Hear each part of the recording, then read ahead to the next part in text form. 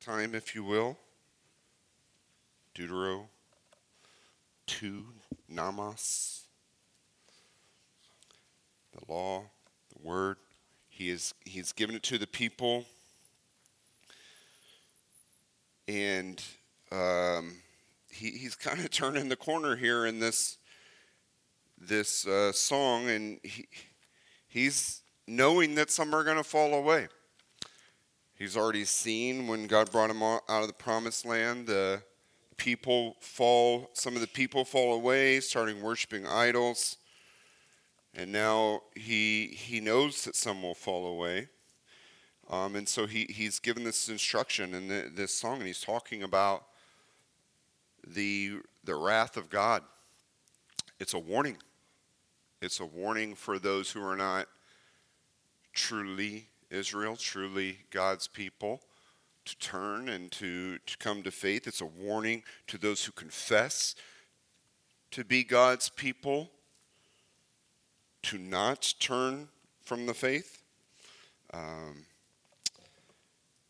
so I feel in this new year, in this month of January, and starting with last week's message, this desire to kind of remind us of the faith, remind us of the newness of the faith, the miracle of the faith, the calling of newness in our lives. I'm a big history nerd, so I've been big on American history, and this message kind of plays in. Before our great nation was even a nation, it was a bunch of colonies, and many of them were founded for religious freedom. Europe was a war zone after the Protestant Reformation.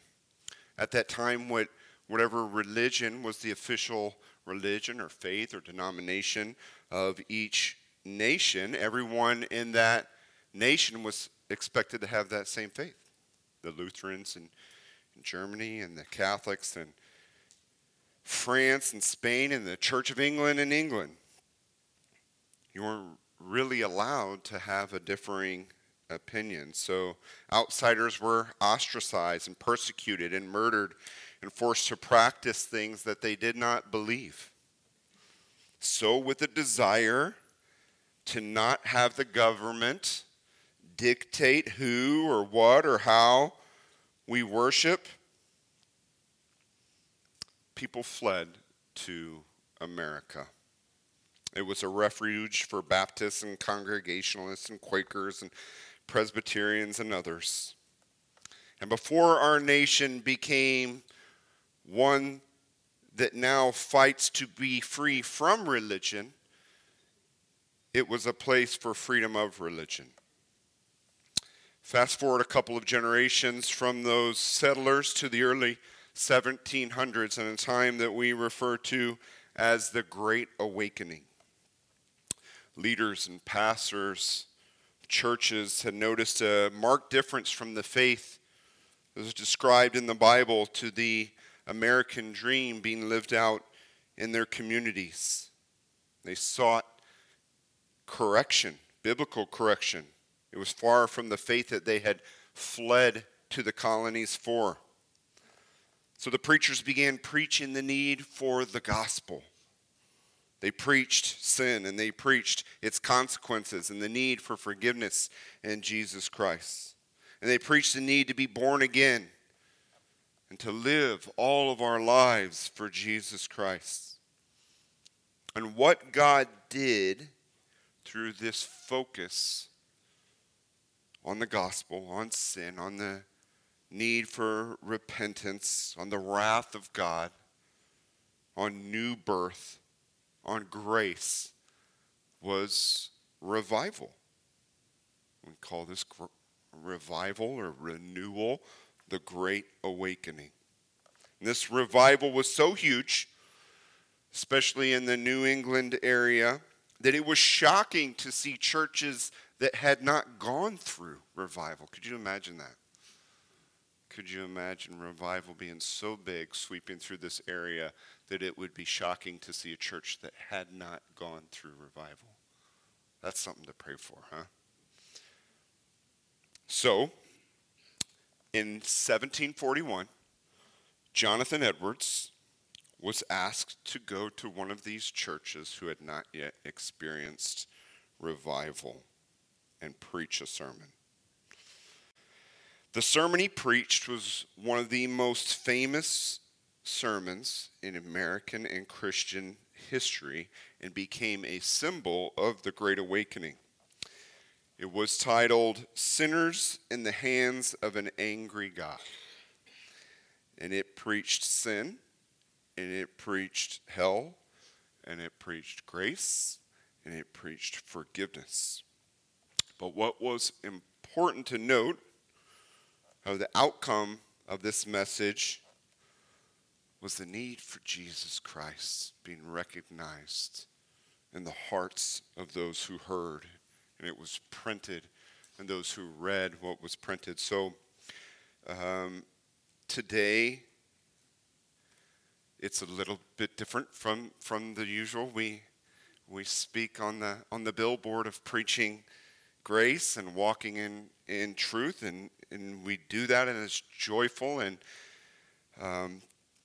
But there are needs for sermons like these in our hearts. We need to be reminded of these things from time to time, as well as those who might be watching or listening online, or those who you might share this sermon with. The need of understanding why we need the gospel is huge. Many people show up to churches for various reasons, and many of them aren't Jesus of the reasons that they come for or come to worship. We need Jesus. We worship Jesus because we know how great he is. And in order to know the need for Jesus and know how great he is, we need messages like Jonathan Edwards gave on sinners in the hands of an angry God. Men were not driving the Great Awakening, but it was God and his word. People were reconciling the very clear biblical realities of sin and hell and how they were living their lives. They were confronted with the need for the gospel. We need to be confronted in our lives with the need for the gospel. So, this new year, I want us to examine afresh the gospel. Examine ourselves and where we stand in the faith. Started last week with the need for new birth, the results of new birth. And today, I want to look at that famous sermon.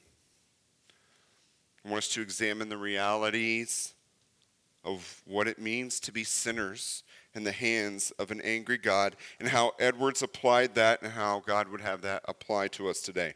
So Deuteronomy 32, verse 35. Vengeance is mine, and recompense for the time when their foot shall slip, for the day of their calamity is at hand, and their doom comes swiftly. This was Edwards' text for the message. God, through Moses, was warning the people what happens to God's enemies, the enemies of God's people, those who reject him, those whose lives are lived opposed to his character, opposed to his commands, opposed to his will. Some are outright enemies, visible to all, rejecting God, rejecting and persecuting God's people. But some are confessing believers who refuse to heed and listen to the warnings and the counsel and the grace of God. They are whitewashed tombs, appearing holy on the outside to others, but inside they are dead. Man will not or may not be the ones to pay them back for the sins they've committed. Vengeance and recompense belong to the Lord. They may seem like they're living their best life, and the best version of what life could be. But it is only the grace of God that forestalls their calamity. But one day, that day that the Lord has planned, their foot shall slip. And I believe Edward's intent was for his listeners to take careful consideration of their true standing with God. Where do I stand with God? Why do I stand where I stand with God?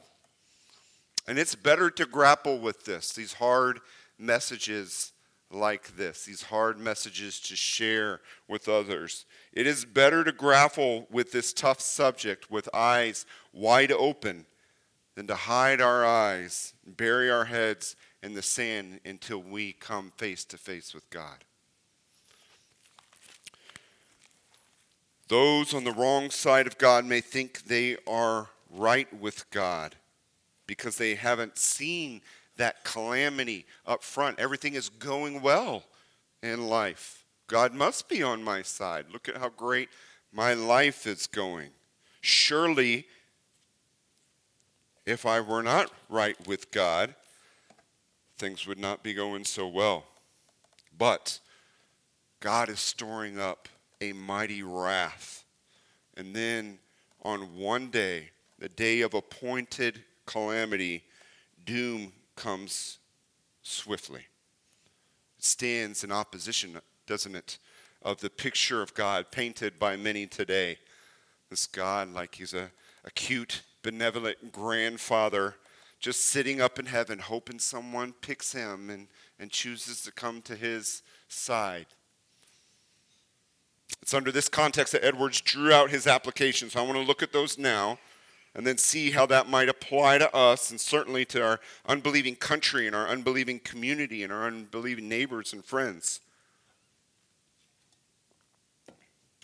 First, we see the restraining will of God. Edwards gave 4 observations that come from knowing God's vengeance is coming for his enemies. He says this about those who are enemies of God. Their lives have always been lived in constant exposure to destruction. They are, in fact, dead men walking.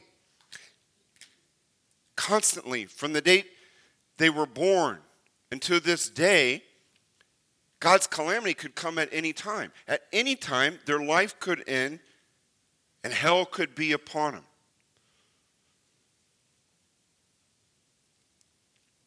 There is zero expectation of safety or security. We have wonderful passages. If you look in your bulletin, you'll see one in Isaiah 43. It talks about God who tells us to fear not.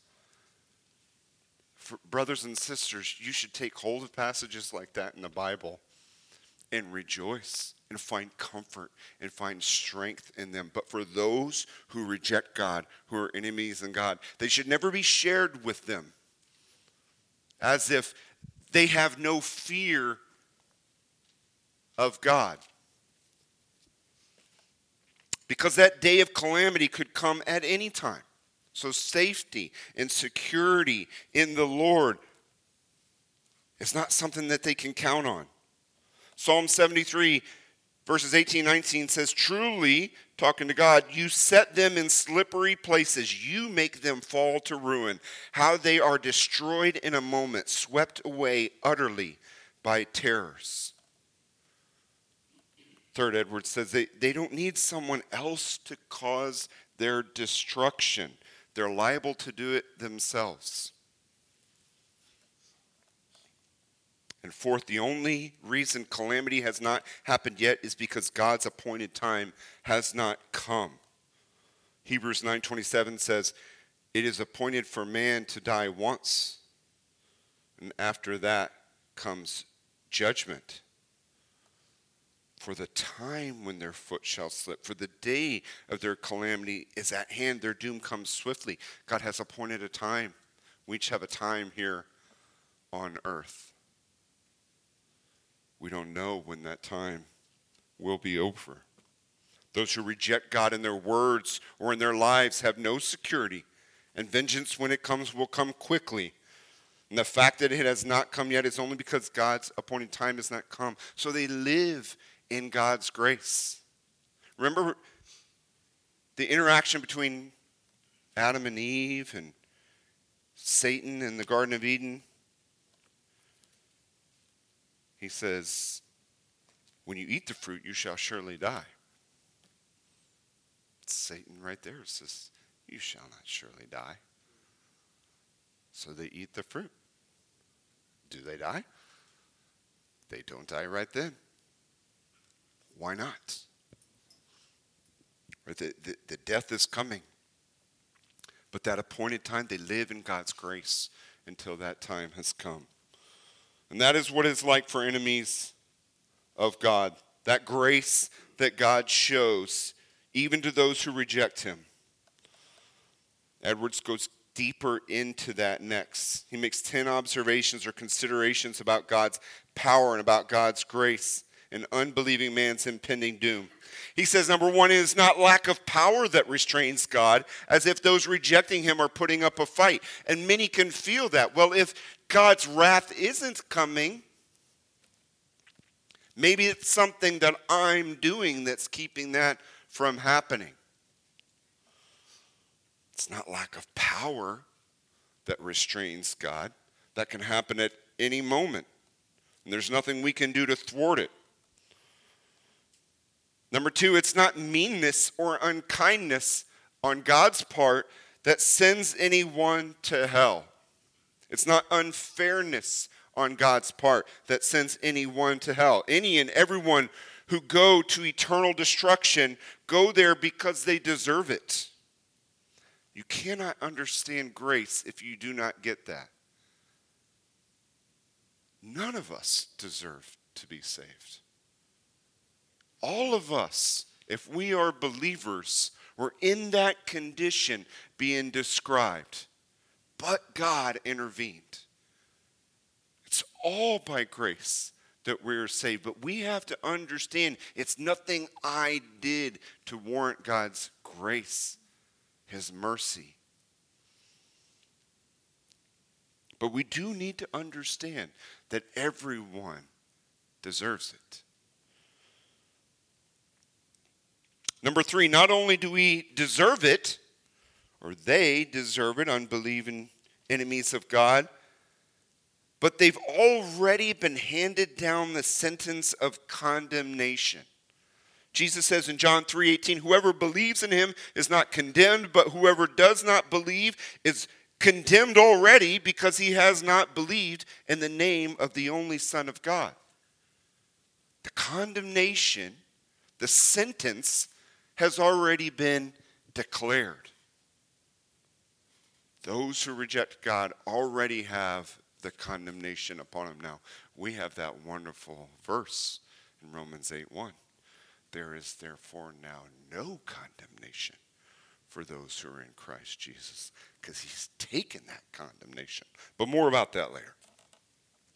So, the sentence of condemnation has already been handed down. Number four, they are already the object of God's wrath. Just because they aren't in hell already shouldn't confuse them into thinking God is not angry with them right now. God is angry towards sin, towards sinners. He's angry. His wrath is being prepared to be poured out. And just because they're not receiving that right now does not mean that God is not angry. There's no ambivalence or ambiguity towards sin. There's not, maybe he's in this middle ground. He's not. And that, just because you're not seeing it meted out does not mean God is not angry. Because of this, number five, we talked about this in Sunday school. Satan stands ready for God to permit him to fall upon them to eternal torment. Think about that for a second. Talked about church discipline in Sunday school. Is the handing over. People refuse counsel. They refuse to come back to the Lord. They refuse repentance. They want to stay in their sin and justify their sin. So the New Testament gives us instruction to lovingly and carefully and painfully exercise church discipline to when it comes to the ultimate point of handing them over to Satan. Those who reject God, who turn from him, Satan stands ready. Number 6, the wickedness that already resides in them will serve as a kindling to the fires of hell. It is only God who restrains wickedness in this world. There's no common good that resides in mankind. We see that, right? We're so shocked when we see some mass shooting or some horrible event, and we want to get to the reason why. It's because we think there's some good, and how could somebody do something so awful because all of us human beings are so good? It's only God that restrains the evil by his mercy.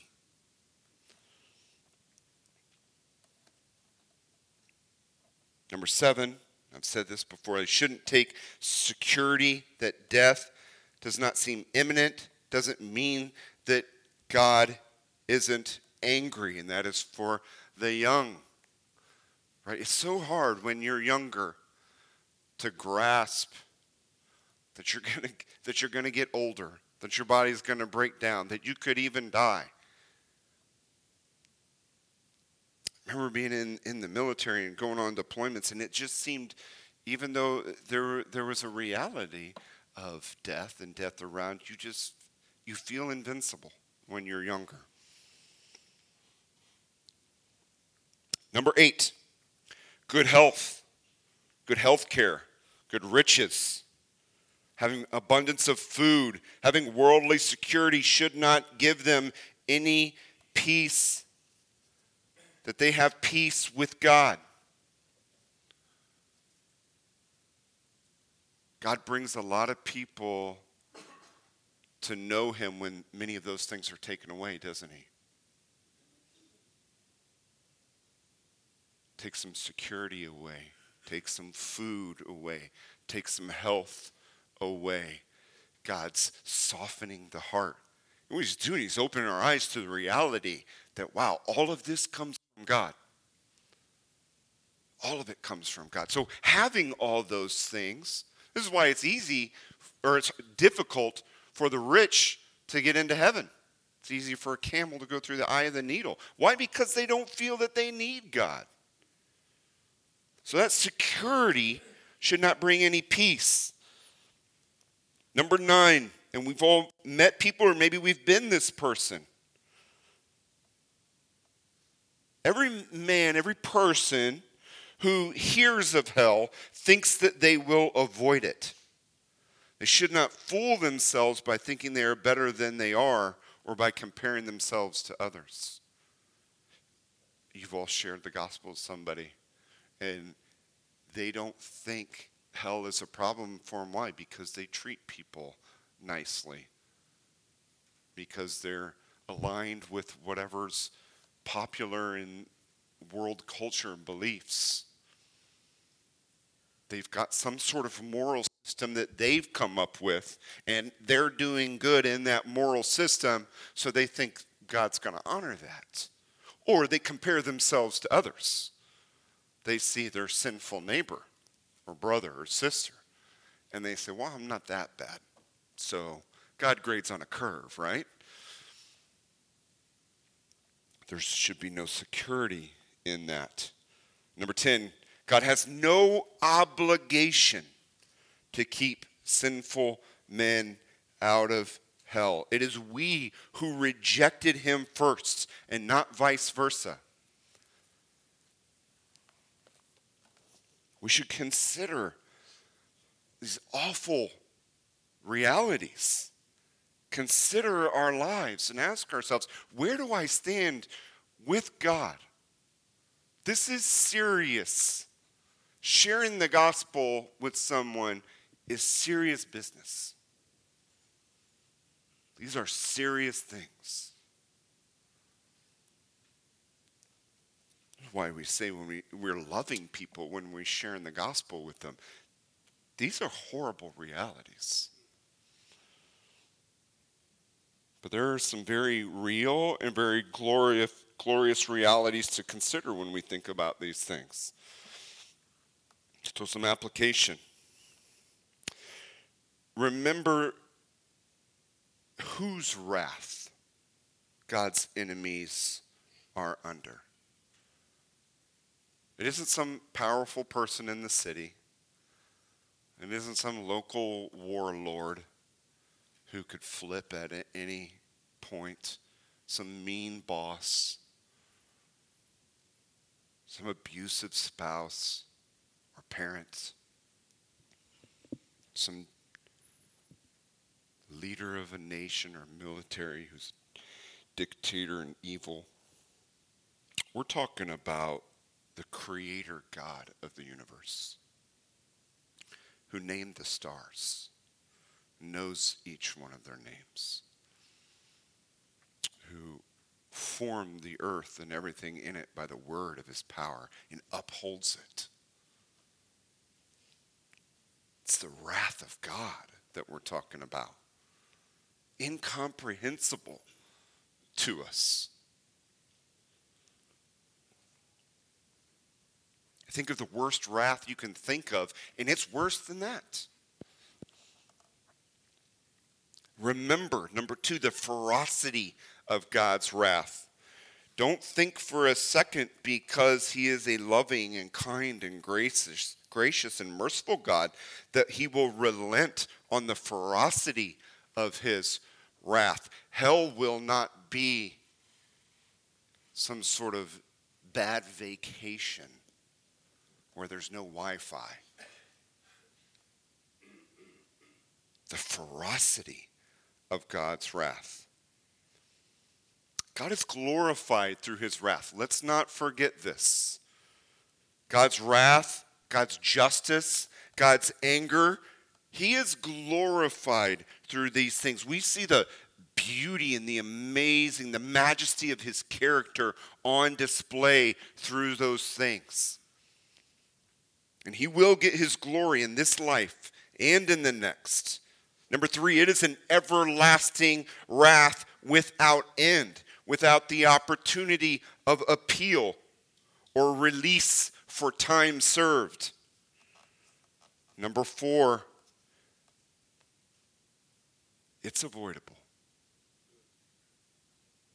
Amen. Praise God. It's avoidable. Don't ever give a gospel message without the gospel. We all have sinned and fallen short of the glory of God, but God has made a way.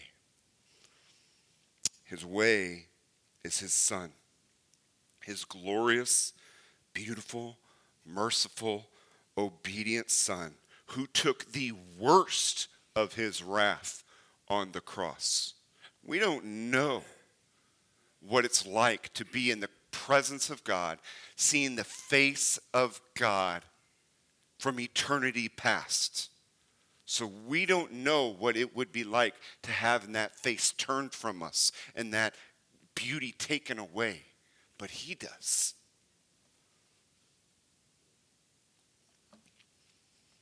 He took it so that sinners like you and sinners like me and sinners like everyone out there might escape the wrath of God. We call that propitiation. He appeased the wrath of God. He took it so that you can look upon him and be saved from the wrath of God. You must look upon Jesus, not on yourselves. How you treat people, how you interact with others comes after you come to Christ for salvation. It's not before. That salvation doesn't happen as a result of how you've treated others and how you interact in the world. It comes after. You must look upon Jesus, not upon yourself, not toward any ritual. Baptism's not going to save you. Praying a prayer is not going to save you. These follow after me prayers. Doing an altar call is not going to save you. All good. All fine. It's Jesus Christ who's going to save you. So we look upon Jesus Christ. He took God's wrath so your life can change. And so you live for him instead of living for your impending doom. And as we're talking about a new year, new you, remember that wrath was taken for a purpose. Not, hey, let me wipe away the debt. Go live how you were living before. Go live how the rest of the world lives. Go believe what the rest of the world believes. No, he took it so that you would be his and follow after him and walk how he walks. And what he says is good and right and holy and just is what you believe is good and right and holy and just. You must look on Jesus. Live for Jesus. Hope in Jesus. Trust in Jesus. Don't wait. Don't delay. Don't presume upon God's grace. Boy, did I foolishly presume upon God's grace. Growing up Catholic, I'll live how I want to live. I'll apologize for it all when I get older. What a fool I was.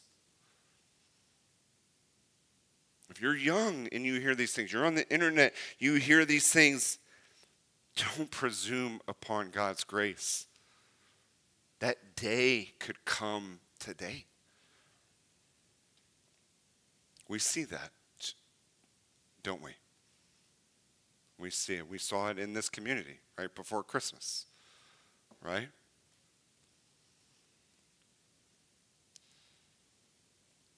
Don't delay. Don't presume upon God's grace. This year, 2024, this week, this day, right now, call upon the name of the Lord to be saved. Acts 4:12 says, there is salvation in no one else, for there is no other name under heaven given among men by which we must be saved.